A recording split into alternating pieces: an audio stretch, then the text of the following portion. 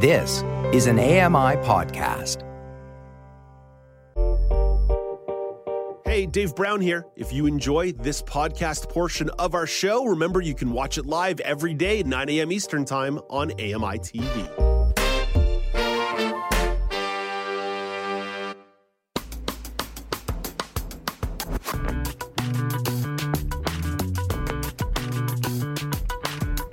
Welcome back. It's Now with Dave Brown on AMI TV. The Caine Mutiny Court-Martial is new this month on Paramount Plus. The film is a legal drama. It's been adapted a couple of times from a book. Once as a play in 1953, and then again as a film in 1954. The latest adaptation stars Kiefer Sutherland and Jason Clarke. Michael McNeely is an entertainment critic, and he has thoughts on the new film. Michael is in Studio 7, right next to me, alongside his intervener, Jill. Hey, good morning, Michael. Great to chat with you once again. Thank you for having me. So, Michael, set up the story here. What is the premise of the film? I'm going to try and do it in 5 sentences or less. There's a captain of a ship. His name is Commander Quigg, and he's a veteran. He's well respected, and he's been here for a long time. Ultimately, however, in a mission near the coast of Turkey, on the mine-sweeping vessel, the USS Caine, he starts to display some erratic behavior, and ultimately Lieutenant Moig decides to take over, and that's what we call in the Navy a mutiny, or just a bad idea. Perhaps that's what the issue is all about. Was Lieutenant Moig justified in taking over, or should it just have left Commander Quigg alone? What are some of the bigger themes present in the Caine Mutiny? I think one of the biggest themes is the respect and adherence to the chain of command, especially in the military and in the Navy.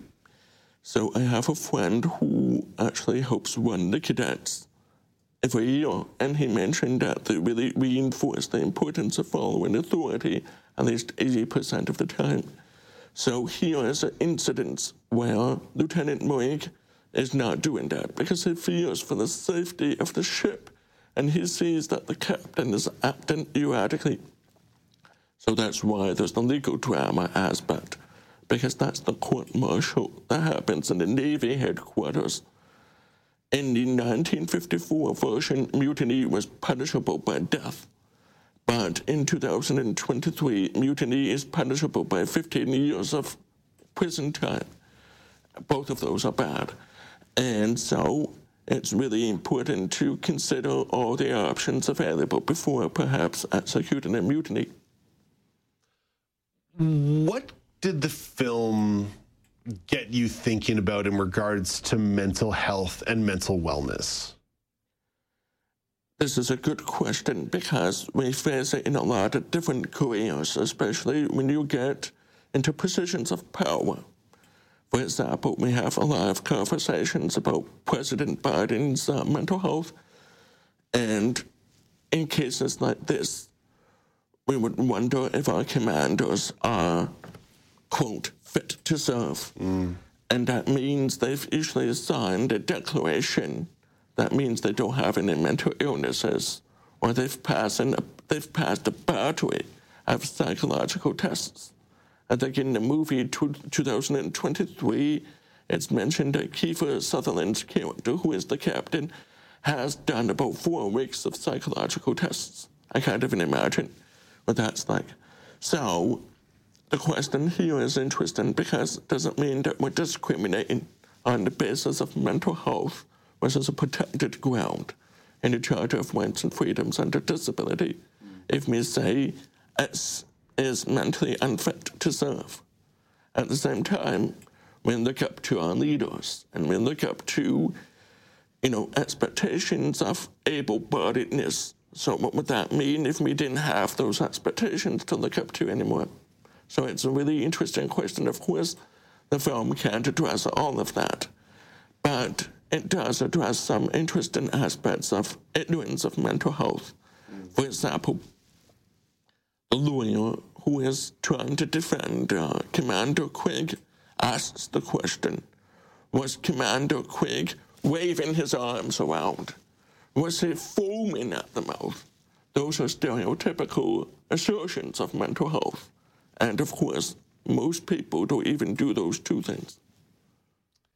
You did more than just watch the latest adaptation of the film. You went way back in time here and watched the original Caine Mutiny from 1954. What was the main difference you observed between the two different films?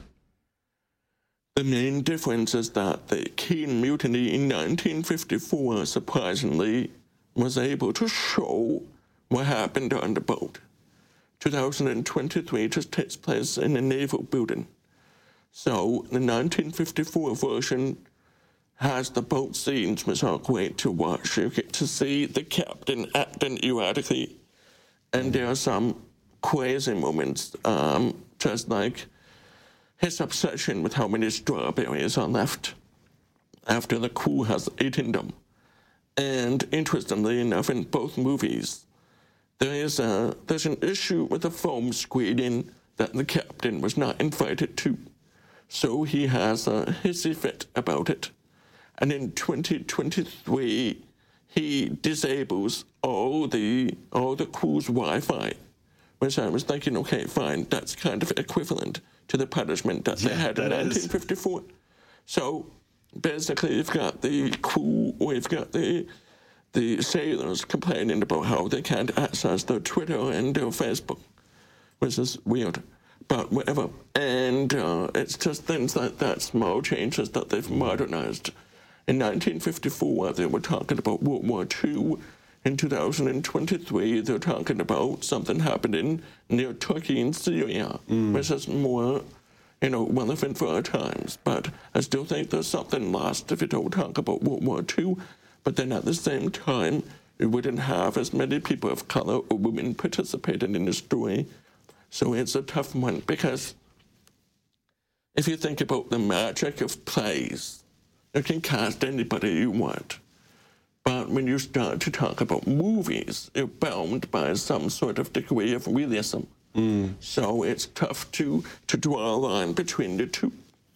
It boils down to stylistic choices, and even the choice to show the actions on the boat in linear time before the trial is a different stylistic choice than just showing the trial, like in the 2023 version. Which of those stylistic choices appealed to you more? It's a tough question to answer, because both of them have their pros. For example, I was thinking about the scenes that I saw in 1954 when I was listening to the testimony in 2023. So it was, I kind of cheated there a bit. But I would not want to deprive anyone of missing out on Humphrey Bogart's performance as Captain Quigg. But Kiefer Sutherland is a national treasure. We have to embrace him. And in all fairness, he's not trying to replace Humphrey Bogart. Nobody in their right mind would do that. It's just two different interpretations of the same person.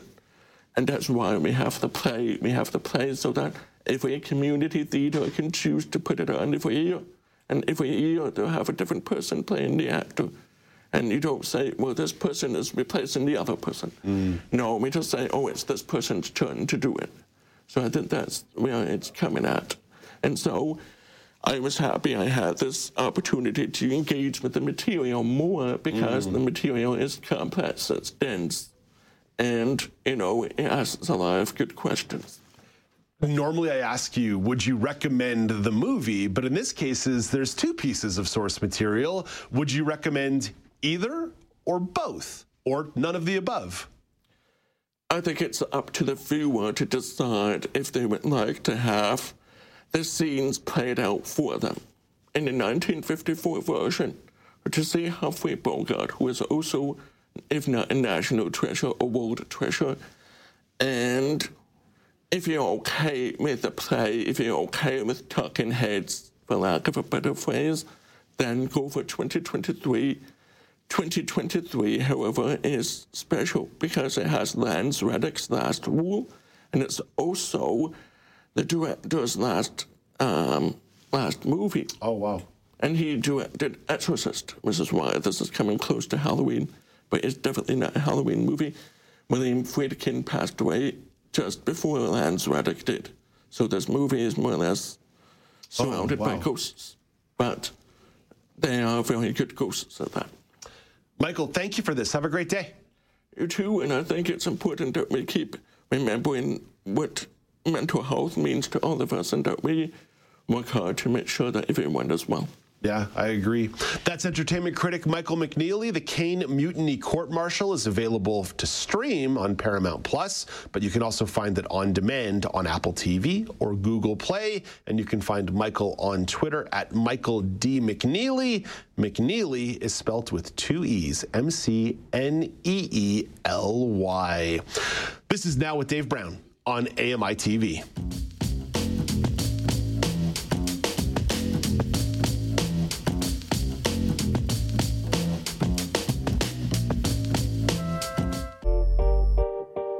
Hey, Dave Brown here. If you enjoy this podcast portion of our show, remember you can watch it live every day at 9 a.m. Eastern Time on AMI TV.